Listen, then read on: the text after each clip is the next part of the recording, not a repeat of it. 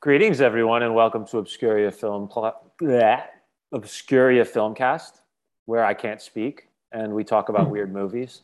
Today, Seth Michael May is presenting The Swimmer. Take it away, Seth. Okay, so today we're doing 1968, The Swimmer, starring Burt Lancaster. And when you talk about The Swimmer, will you talk about yourself?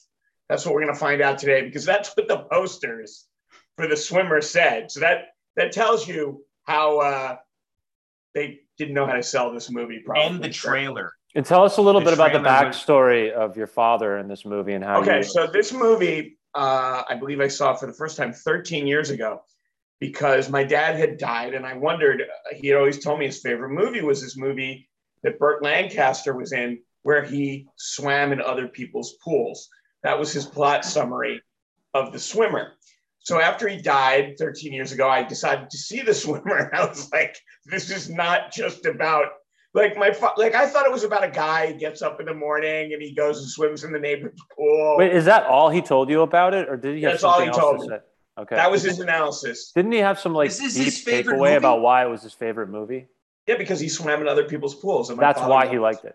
And my father loved to swim. Okay. My father just loved to swim everywhere we went. And my father was a lifeguard. And my sister was a lifeguard because my father was a lifeguard. He was just very into swimming. And I guess if you're on another planet, you think that this movie could be about a guy who swims in other people's pools if you don't understand subtext or theme.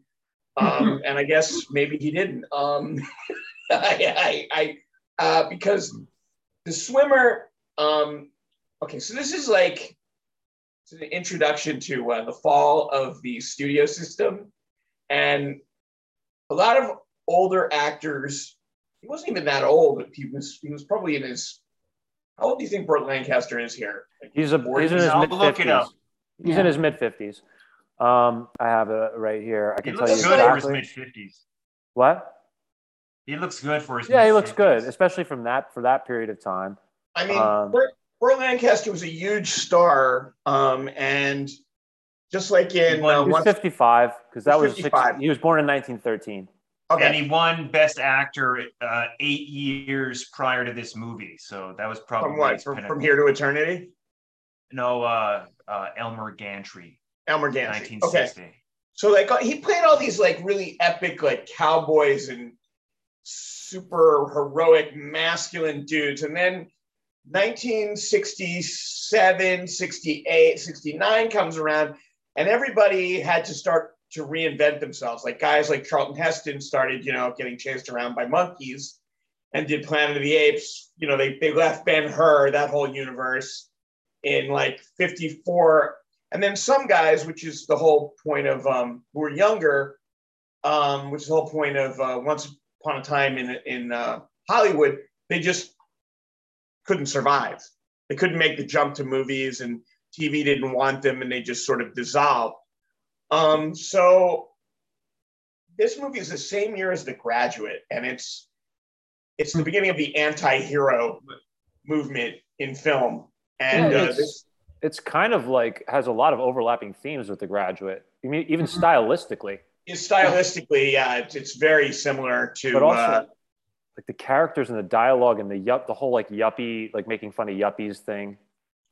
And I mean, it's a really good companion piece to Mad Men. It's the same time period. I think they make little references that he might have been an ad exec. They never tell you exactly what he was, but they say they can get him on a different firm, and there's some really creative guys there, but he'd have to take a pay cut. And he's like, what, pay cut? But basically, when we're introduced to Burt Lancaster's character, Nettie, he's swimming in someone's pool, and the first shot we see of Nettie, when we see his close-up, is a drink being lowered to him, and that's one of many drinks that he will have. Wait, hold on. I think this is an important point. You're a little mistaken there. The first shot was him running through the woods. Oh, the first shot is him running through the woods? No, the first shot of him is of him running through the woods, but the first shots of the film are these really weird nature shots with nature shots, these Disney-esque nature shots of owls and rabbits and the woods. Those are the first shots. But the first close-up of his face is a drink being lowered into the frame. It was cool how they did it. Let me get a prop. They did it like this. Yeah, it's lowered, and then his face comes up like that. Yeah, and that's the first of many drinks that Nettie will be having in this. I have a small question. Where was he running? Where was he running from? Okay, so we never know. These are my theories. He's either gotten out of a sanitarium where he's been gone for a while, or he's been away somewhere in denial about what's happened in his former life. We don't know, but everyone else, yeah. I'm only asking because he didn't wear clothes the entire movie. So where was he before this? But that's my first quick question. But go ahead, Seth. You were explaining this. It's never for the audience. He never wore clothes the entire movie. No. Go ahead. No. It takes place in one day, apparently. And if it is one day, because the seasons change radically in that day. They do, but they start off with the conversation of, he says, and he lays out the whole film. I'm going to swim from this pool to this pool to this pool to this pool to my house. All the way home. Which usually doesn't mean, when I say I'm going home and I tell you how, I'm usually not talking about a year from now. Yeah. I'm usually saying today, maybe into tomorrow, but that's it. So at least that's how they set it up. Yes, the seasons do change and time does. Time is not. It's ambiguous. The whole thing is ambiguous. So I think it's kind of cool that it's layers of symbolism. But I did not like this movie at all. But please, Seth, I dare you to say what happens in this movie. I really want to know. You find out who Ned is and what his life's perception was, and the truth is far from what he seems to be holding on to in the movie. Mm-hmm. Like, he was probably once very successful, or at least he thought himself someone who kept up with the Joneses, and it's remained that way. He says something to the little boy. He says, if you hold on to something and you believe it, it's true, no matter what anybody else says. And that's basically what happens for the whole movie. Is like, they're like Julie, the babysitter, his former babysitter, says, well, your daughters don't need a babysitter anymore. They're grown. And he ignores that. Not even that. He books her for an appointment. Come over Sunday. Yeah. You'll see the girls on Sunday. Come on over. Yeah. So I think there's a level of he's off. He's not well.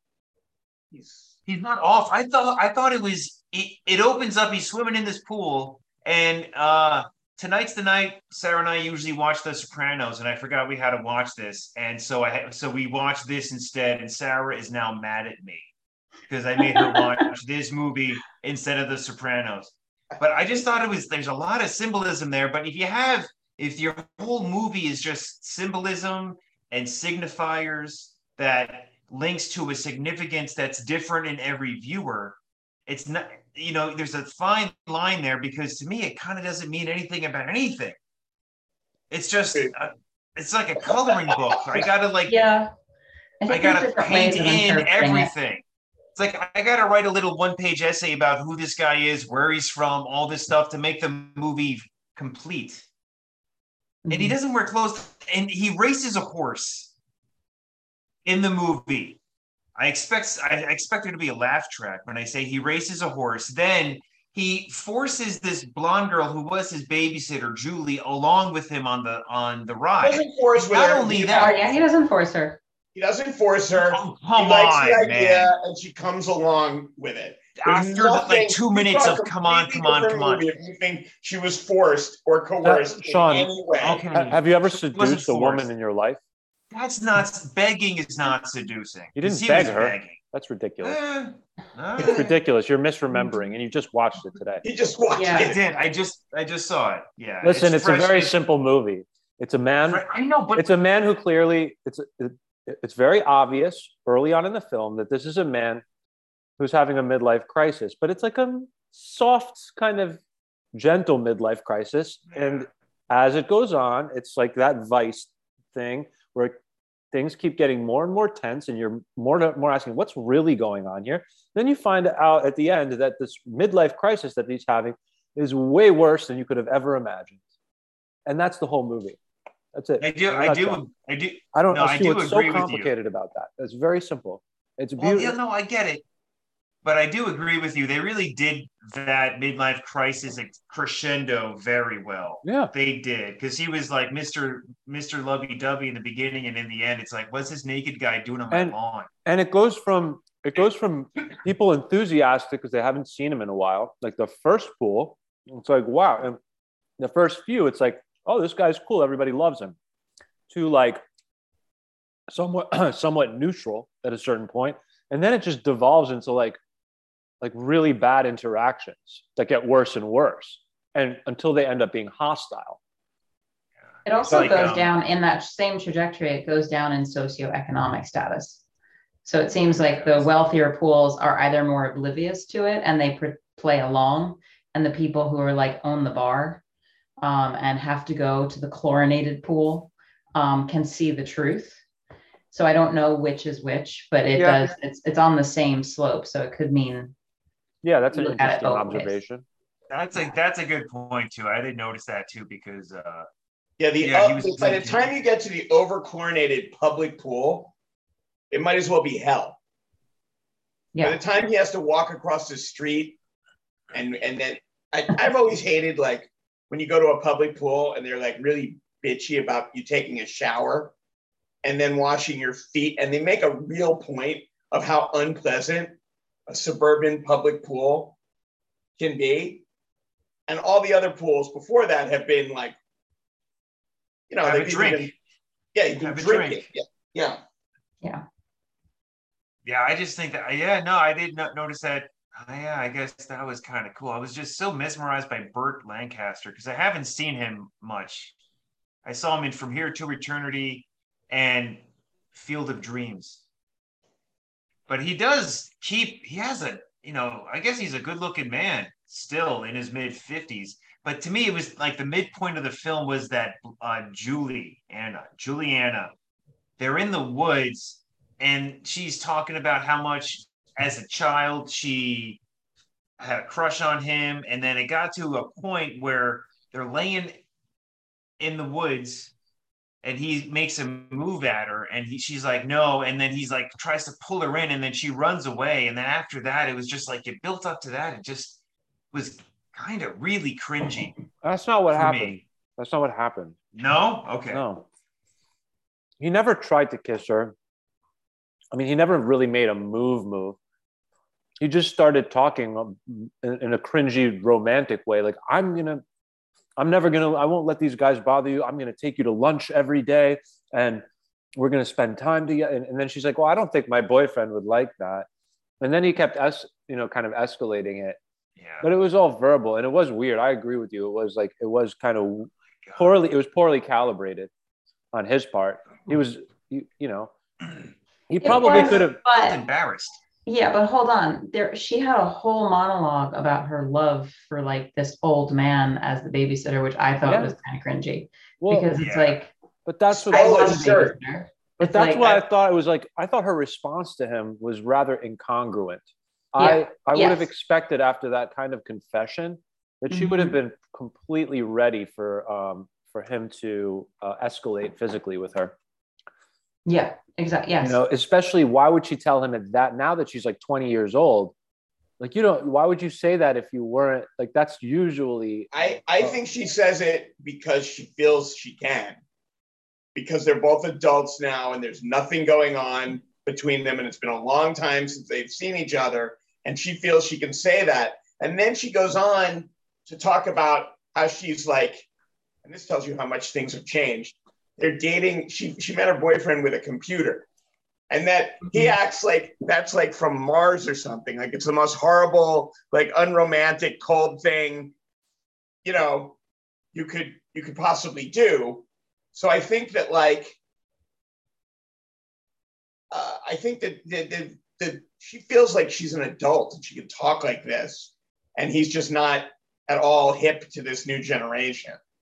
I could see that. It's just I got the narration here for the book, and it says for the character, Ned is a delusioned man who lives in a twisted reality that was born out of his repression of the truth. His youth slowly seems to face away and show that he is actually much older and facing midlife crisis, and the life he thought he had has all slipped away, including his wealth, friends, and family. It was just so like, it's based off a short story. It's not based off a book. It's one short story. Yeah, because Sarah and I were like, how long is this book? Because it's 12 pages. It's a 12-page story. He says 12 pages. I think it would be better if it was that kind of a movie, because we're in these places. It was cool to see Joan Rivers. But that's Joan Rivers' first movie part ever. Mm-hmm. Was it? Yeah. And her name was Joan. There is a that's Joan Rivers' real face, and she was friends with the director. It's the director's second movie. There was a huge conflict, and this happened also on the movie Atlantic City with Burt Lancaster. He was very hard on directors because he produced a lot of his own stuff. And this movie wouldn't have gotten made without Burt Lancaster's star quality.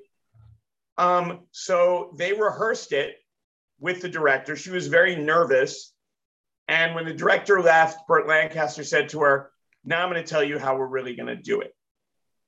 So he's moving her around. And if you watch the scene, she talks about it in a clip from a documentary called The Story of the Swimmer, which I think is only available on the Blu-ray. I don't know if it's available on the DVD, but parts of it you can watch on Vimeo. And then evidently at the end of the day, the director said to her, "I see what that son of a bitch is doing. Do it the way I told you." So that sounds like a nightmare situation for any actor, let alone if it's your first time acting with a big star and you're friends with the director. You can tell that Burt Lancaster was kind of manipulating the direction of the film, because the things that he did, I mean, if you watch him, he's really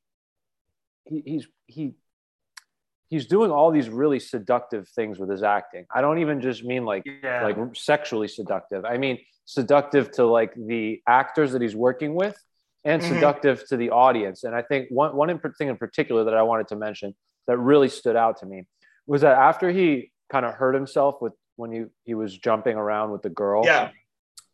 And she's like, "Are you okay?" And like that was pretty poignant, because that was like a really nice like way of describing the juxtaposition in age, right? Mm-hmm. But the thing that he did that really impressed me was what happened to Sean?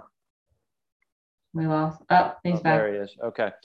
The thing that really impressed me was that he started limping, and very subtly after that, and then throughout the film, and the limp got gradually worse and worse as the rest of the film moved on. So it was like that's almost kind of like the midway point, and it's almost like that's like act 2, which is like his full-on deterioration on display.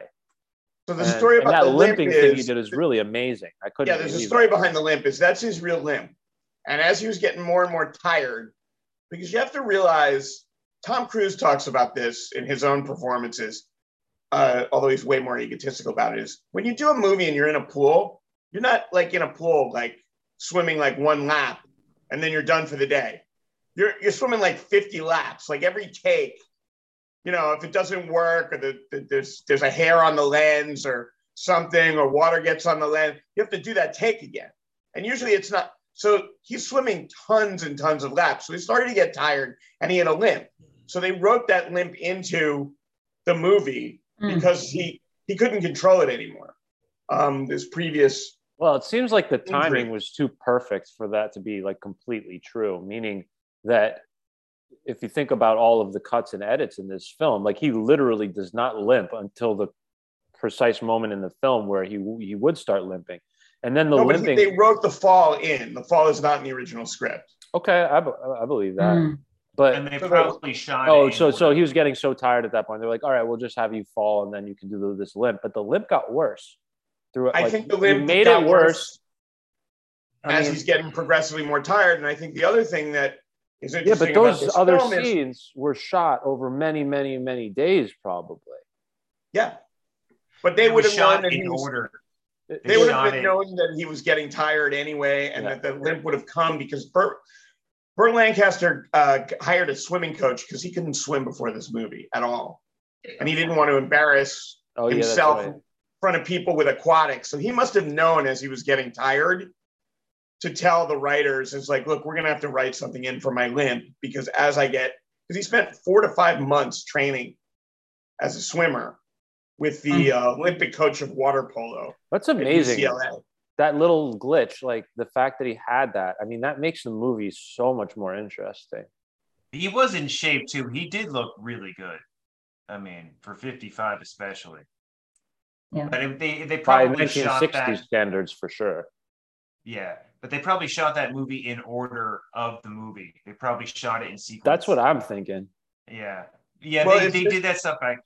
They did that. If you're shooting outdoors and the leaves are actually changing color and you want that, unless you're going to paint leaves and you have that in the budget, you have to kind of shoot in order.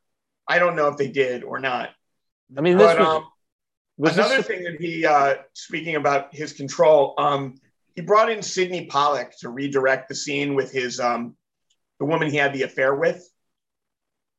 That's Sidney Pollack directed that scene. He was brought in. They knew each other because he had directed. Sidney Pollack was a child acting coach at the time and had directed little bits of stuff around. Maybe he was on the set for the kid. I don't know, but anyway, they basically reshot that whole scene the way Burt wanted it. I didn't like how that scene was directed. I remember watching it because it's a long scene and that's just difficult it's like 10 pages. That's just difficult to direct anyway. 2 people for 10 pages. It is.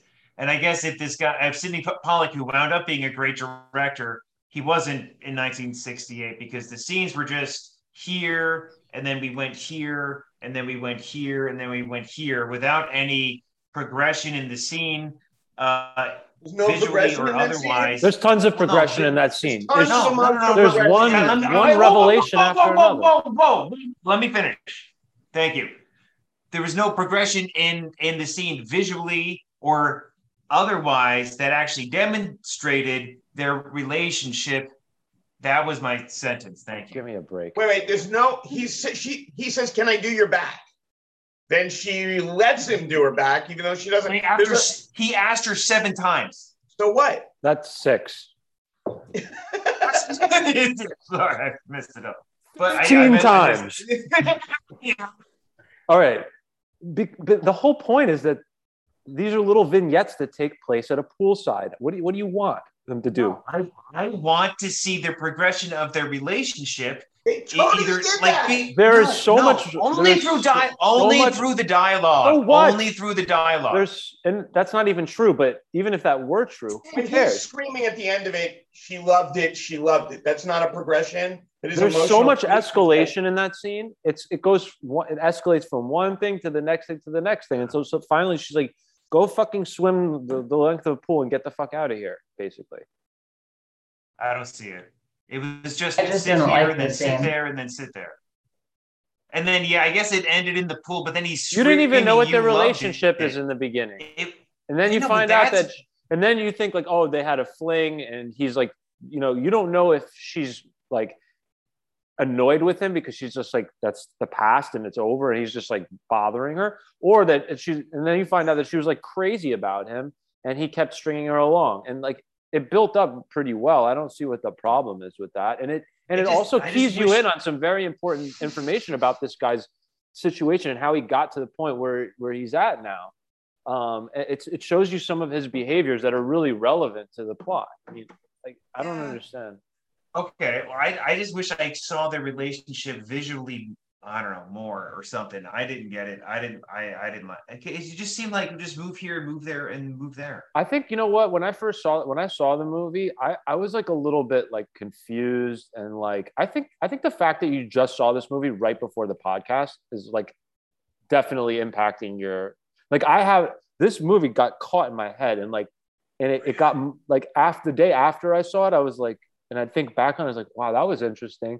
And then the next day I was like whoa, that was really interesting. Now I don't know if you and Judy agree about that, but I think this is one of those films that like you know it bears like a little bit more like I don't know it I think it deserves a little bit more respect than you're giving it. Okay, I understand. I understand because Late Gilbert Godfrey is one of his favorite films. what? Yep.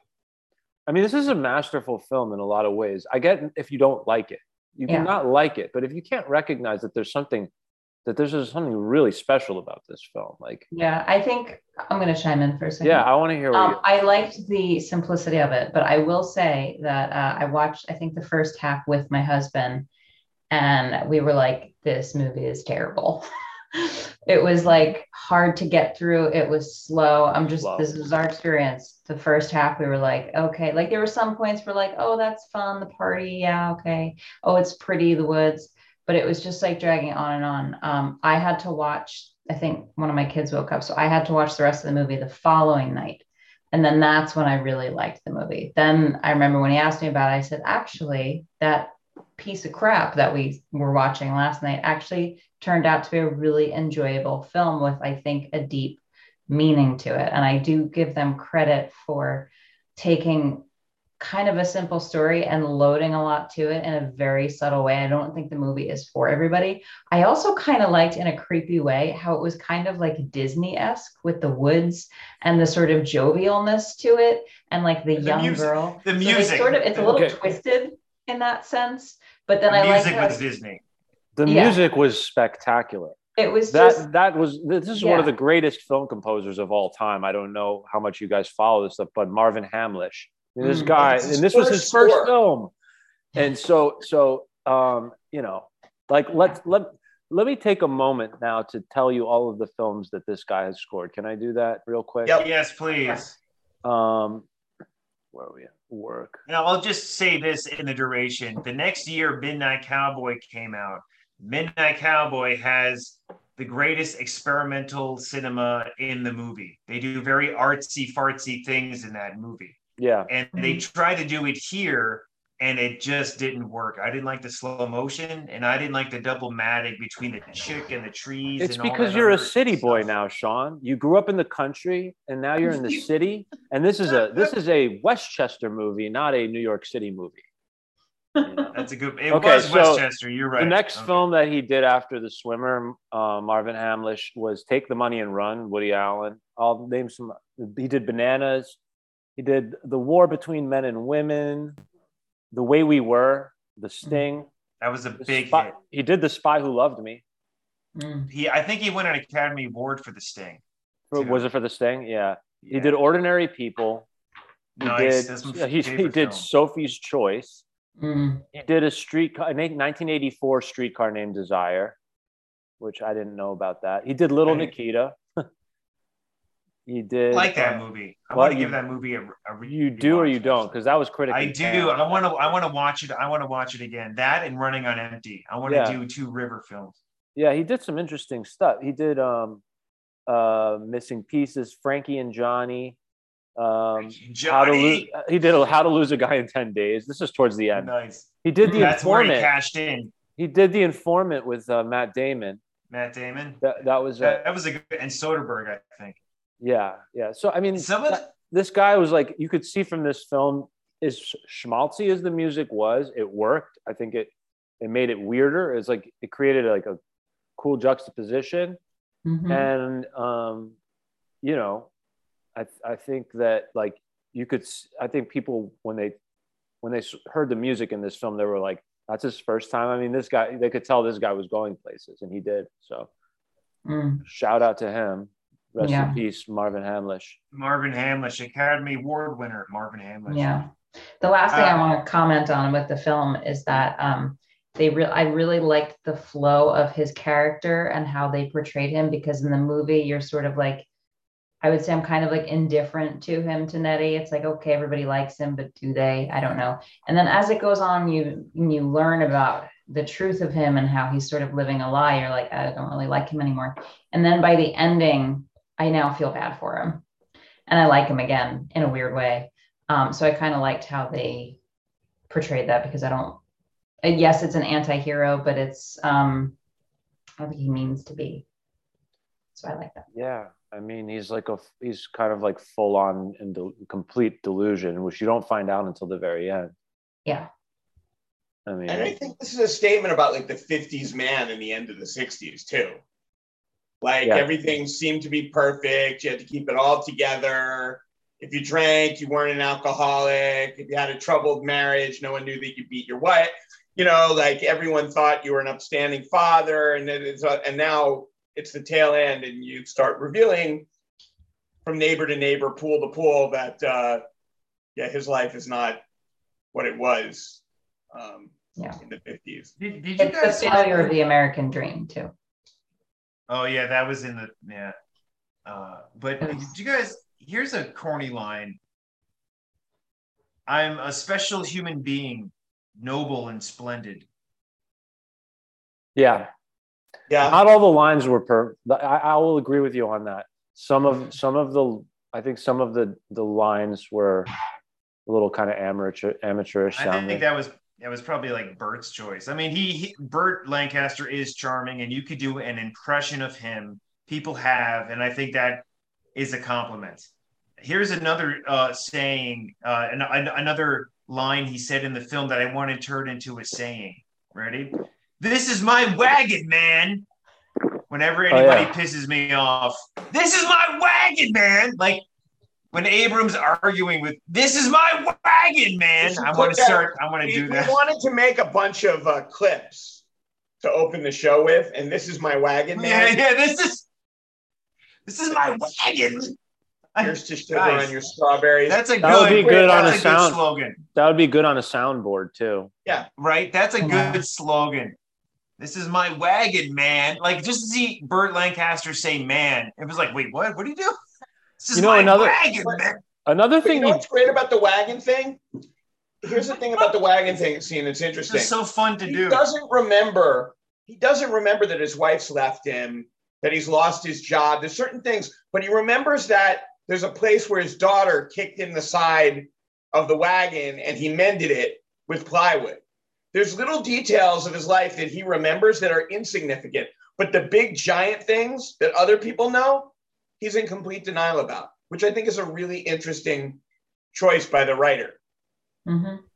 Yeah, I guess. Yeah. It was just, Do you think it's possible for somebody to actually be like this without copious amounts of drugs and I think it's brain damage. Either you're on copious amounts of pharma or you just get off the pharma. You were, and then you're off, and then this could be you. I've heard about. Yeah, I mean, it's kind of like, what was that Scorsese film? Was it Shutter Island?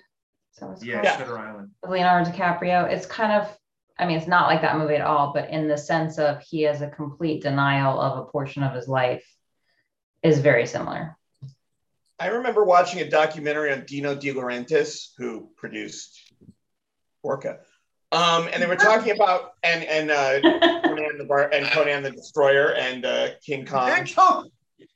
And shout out to Dino. His daughter said that he had a rule: if a movie bombed, they just didn't talk about it. They just moved on to the next movie. They would never talk about any movie that didn't do well. It didn't happen. That's a good tactic. God bless the Italians.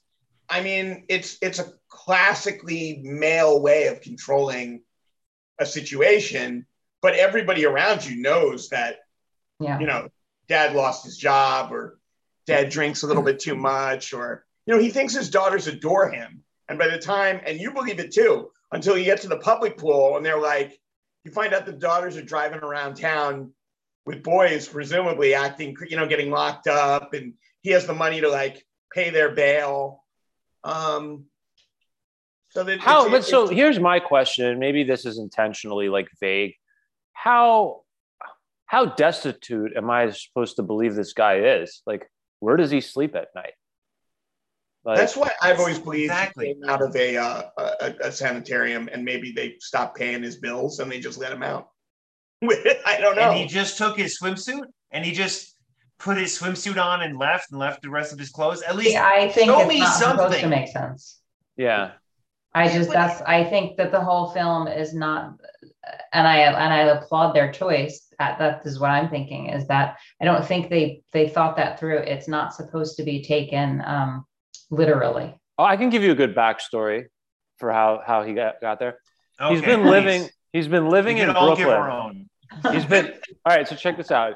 He's been living in Brooklyn, like fully aware of how messed up his life is. He's like with some other like older like guy with a sob story. They're like roommates, like the odd couple, and it's miserable. And like he lost his wife.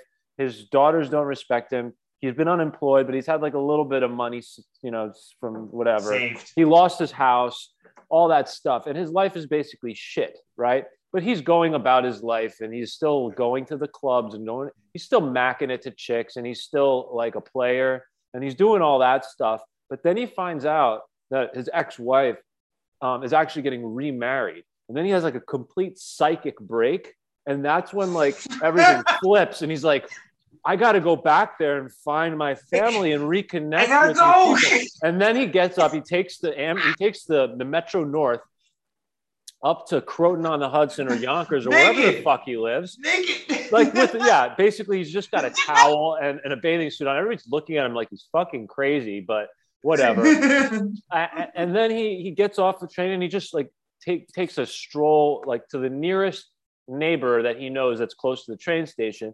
And he's improvising. He doesn't even know what he's doing. He's on a mission to get back home, to the home that he remembers.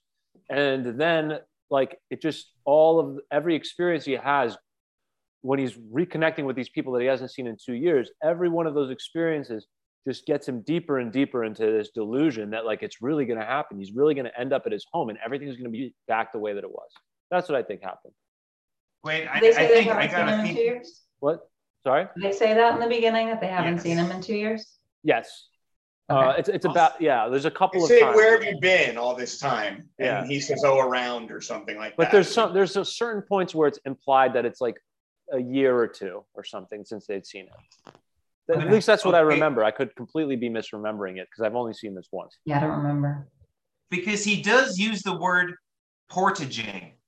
And I looked that up. And portaging is when you take a boat and you move it from body of water to body of water to body of water. Because the second house he goes to where he meets the blonde girl, one of the guys there is like, well, you're just hiking home. You're just going in swimming pools. You're just hiking home. And he's like, not hiking, portaging. And I'm like, what did he say? I had to rewind it and put on like the subtitles to see what he said. Portaging. So I wrote it down, looked it up. So he kind of thinks he's a boat going from place to place. Boats float.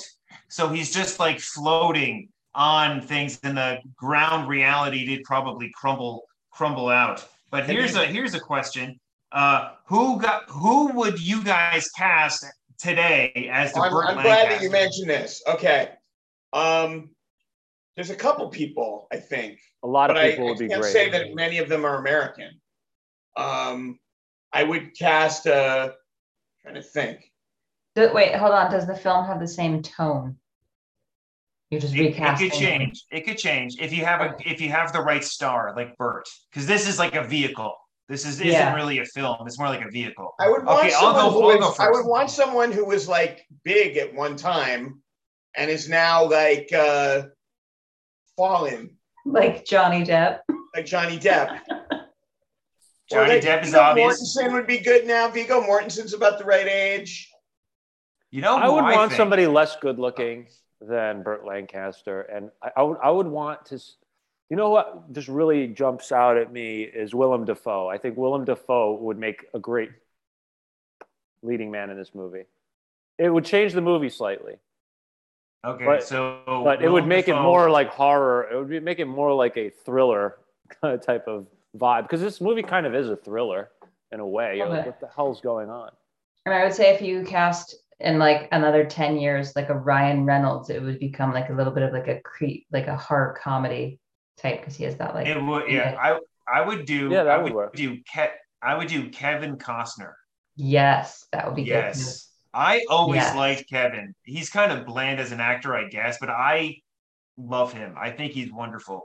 But don't you think you need somebody with more animated facial expressions than that? It's true, but if you were going Like to a Mel change the Gibson? style, Yeah, Mel like a Mel Gibson could work. Gibson, but I could see. But if Kevin directs it or something, I could see it be more like a Western thing, you know, more like one with nature. Because this film, as it is more with society. I mean, there's a little nature in there. When they were running on the horse obstacle course, man, I was like, what the fuck are you doing? Anyway, so wait, Seth, did you say Dude, I grew up in the suburbs. Like people would walk to the house that had horses all the time and do crazy shit with the horses. It was just something we did. All right. Well, who would you recast? I think Judy's thing from Johnny Depp. I think I'd like someone who has like a physical presence, like Viggo Mortensen or Viggo. Great. Christian I think Bale. Ryan Gosling in another 15 Ryan years Gosling. might be interesting. Yeah. Well, There are a Ryan, lot I of think he'd interesting gain weight. choices. They would change the film though. Of course. It Yeah. would, yeah. Yeah. Nobody could. I think you can't. I don't think it's possible to recast something and have it not change the film fundamentally. Yeah. That's just Especially kind of the this nature of film. Yeah, especially in a film like this. Yeah. Hey, you know what else is cool about this movie? You see Burt Lancaster's ass for like 43 seconds. Yeah, Oh, man. that's right. His ass, and he walks, but he goes walks with the bare nudist ass. couple. To the nudist place. They didn't cut away. They let him walk for like 30. So he Well, walked there's the a reason whole for way that. to the It's pool. because they're talking about him like he's an ass at that moment. That he has nothing. You're gonna flip your hand at me like that when you make like these statements every week about like how like things are connected where obviously no one has thought about that, and this is obviously well thought out. Like the two of them are talking about how he has nothing at that scene. That's the point where they go. Yeah, and Burt insists on buying the $1,000. And then they scratch it out. And his swim at that point is great because he holds his like trunks. Yeah, Sarah was saying that. Why is he holding his trunks like this? And he's doing like the side stroke. He doesn't want it. Have you ever walked around in wet, like from like you fucking get all raw? So he wants some dry. It was also starting to get cold. Yeah. This movie. Because that's when they point out that the elm is dying. Yeah. God. Tree. I would actually like to see Dwayne "The Rock" Johnson in this and have it be like he fights some people. Like there's at least one so I want fight. to talk about it. My friend Dan Casper and I saw this movie, and we wanted to redo it about a guy who comes home and he's shell shocked, and he's a martial artist, and he's going to fight every dojo until he makes it back to his home. He's going to fight his whole way home through every kung fu kun and dojo and Brazilian. And he's going to fight his whole way home. That I think they should remake that movie. Yeah, and they should make it in such a way that like every dojo he visits, to like, yo, chill out. What the fuck? And he actually forces the fight to happen because none of these guys that nobody even remembers. Yeah, like, you used to pick on me. You used to pick on me when I was a little kid. Yeah, that's a good one. Yeah. He tries to find every bully on the way home that he can from his childhood. I mean, that would be like a great episode if like it wasn't a stupid show of Cobra Kai. They could do a swimmer episode of Cobra Kai. God, that show is so stupid. Why did I force myself to watch every fucking episode of it? So there's also season 1. Let me give you some more trivia about this movie. Wait, so Kim guys, Hunter, we got to start wrapping. We got to start wrapping up soon. Kim Hunter, who was Stella in Streetcar and Zira in Planet of the Apes, is in Best this Supporting movie. Actress 1951. Yep, Best Supporting Actress 1951. And the girl who, she really didn't do much else, who played Julie, was a second choice because Elia Kazan's wife at the time, who had played the Marilyn Monroe part in After the Fall on Broadway and won the Tony, she was supposed to do it. And Kazan, who liked to manipulate his friends' careers a lot, said, no, you can't do The Swimmer. I don't want you doing that movie. So I think her name was Wait, who? Donna London. Roden? Elia Kazan, one of Elia Kazan's wives, was supposed to be in that part. Oh, And wow. Kazan said, no, you can't do it. Hmm. So Interesting. yeah. So Who's the next choice? I think is it Judy? I think it's I me. believe it's Judy. And then I think you have two because we skipped you. No, I screwed up. One of them was I never published it. That's why. It was Donnie's bar mitzvah. Donnie's bar mitzvah. Because there were so many problems with it. Okay. So yeah. They didn't deserve us anyway. Judy, what do you, Ready for my what do you choice? think? Yeah. Okay. I don't know if you guys have seen this film. It's from 1988. It's like a drama comedy. It is made in part by Ireland, the UK, and England, starring, Daryl Hannah, Peter O'Toole, Steve Guttenberg, Beverly D'Angelo, Liam Neeson. High Spirits. High Spirits. Wait, Directed by Neil Jordan and Steve Guttenberg. This is is this the one where he star-studded cast. Wait, who's in this? What? Steve Guttenberg, Daryl Hannah, Jennifer Tilly, Peter O'Toole, Liam Neeson. I've never seen this one. I'm mixing it up with the one where Peter O'Toole is the inventor. And no, this one, he runs an Irish castle. It's his family castle. And I think they're going out and he basically decides to advertise it as a haunted castle. And he tries to set it up as it's haunted. And a bunch of American tourists come to stay, including a paranormal expert. And it's a little bit of it. So basically it was made for, I think, 15 or 16 million and it grossed about 8. Yep. Daryl Hannah was nominated for a Razzie. It has a 27% rating on Rotten Tomatoes by critics, but like a 78 or an 80 for viewers. Really? So it's basically like a steaming turd that's fun.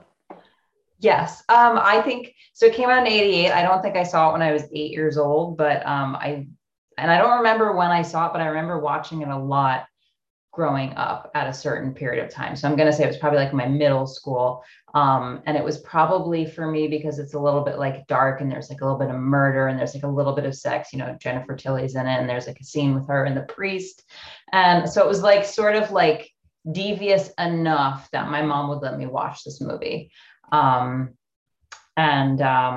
I'm curious to see. I watched a little bit of it the other night and I don't know, it's just fun. It kind of reminds me a little bit of Monty Python-ish to it. Yeah.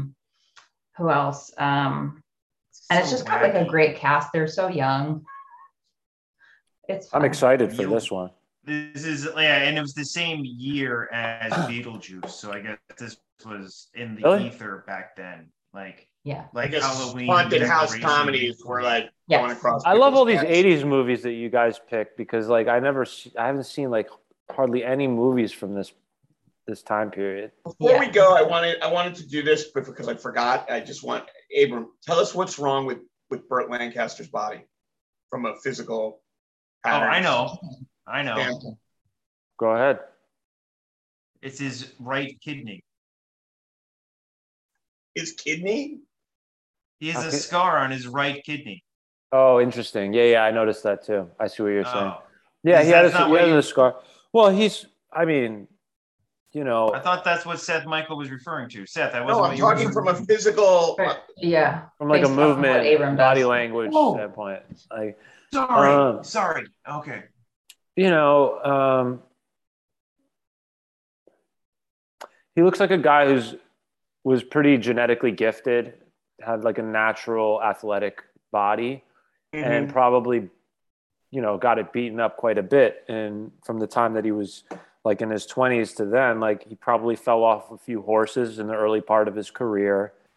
The limp is just like, I think he's clearly an injured man who wasn't able to figure out how to fix his injuries because most people back then, nobody really understood how to do that back then. They just take drugs and get massages and whatever. I mean, the guy just looks like an athlete, he looks like an older retired athlete who's gotten a lot of wear and tear on his body, but he knows how to fake it. I mean, this is more based off of like just what you said, Seth, you know, about how that was his natural limp. I didn't know that. You know, I'm not like some kind of some kind of genius cold, you know, reading type of guy when it comes to people's posture and biomechanics, especially with actors. It's really hard because they're faking a lot of stuff and they're putting on a lot of it is like a lot of the way that actors move is artificial. That's like not their natural gait. And I would have no way of knowing that. I mean, not really. I have the only way I can really analyze people's gait is like when I see them walking down the street, like the way that they would normally walk to go places. And that's not how he was moving, you know, because he's an actor. So, but yeah, you know, he definitely looked like he's a bit jacked up, but all things considered, I mean, you know, he had a pretty decent, like his scapula looked pretty healthy compared to like most people his age. I don't know, man. I don't know. It's hard to tell. Maybe in other movies he was an acrobat in this circus. Yeah, exactly. I mean, people who do that kind of like that's the kind of body he has. He has the body of a guy who had the natural gifts to be able to get into things like acrobatics, but then those types of activities degenerate your body. Like ballet dancers and acrobats have some of the most fucked up joints, and gymnasts, acrobats and gymnasts are kind of the same thing, but like gymnasts, acrobats, and like ballet dancers are completely messed up. So, you know, and they usually like last longer than other people just because they had the natural gifts to begin with. But I've never seen an acrobat in their 50s who isn't dealing with some kind of like serious problems. Yeah, I don't know. Joints can't really take that kind of pounding for that long. Like, you know, like our bodies didn't evolve to be able to like balance on our shoulders and do like that's not natural. And, you know, people can do it, but it's always causes problems. So yeah, if you're telling me he was an acrobat, that makes perfect sense. Yeah. But anyway, all right, cool. Looking forward to High Spirits. Look at Judy; she's so proud of her choice. Yeah, no, and this is the first like non-thriller. Like this is the first genre like film of this genre that you've picked, right? Like you've mostly done like horror and thrillers. I've done horror. I mean, yeah, I guess Bloody Mary wasn't really a comedy. Zombies. I don't think I picked a comedy yet. No, I mean I loved Clue, but yeah, usually I pick like dark, weird stuff. I don't know. I feel like my choices are always like really weird and not as good as yours, but I disagree. I don't care. I think guys, I saw a trailer for a Chuck Norris movie from 1985. Yeah. Get ready. And I'll tell you this, I was so mad at seeing this movie. I told Sarah that I was going to make Seth Michael watch Tron Legacy. That's how mad I was. That's not an obscure movie, dude.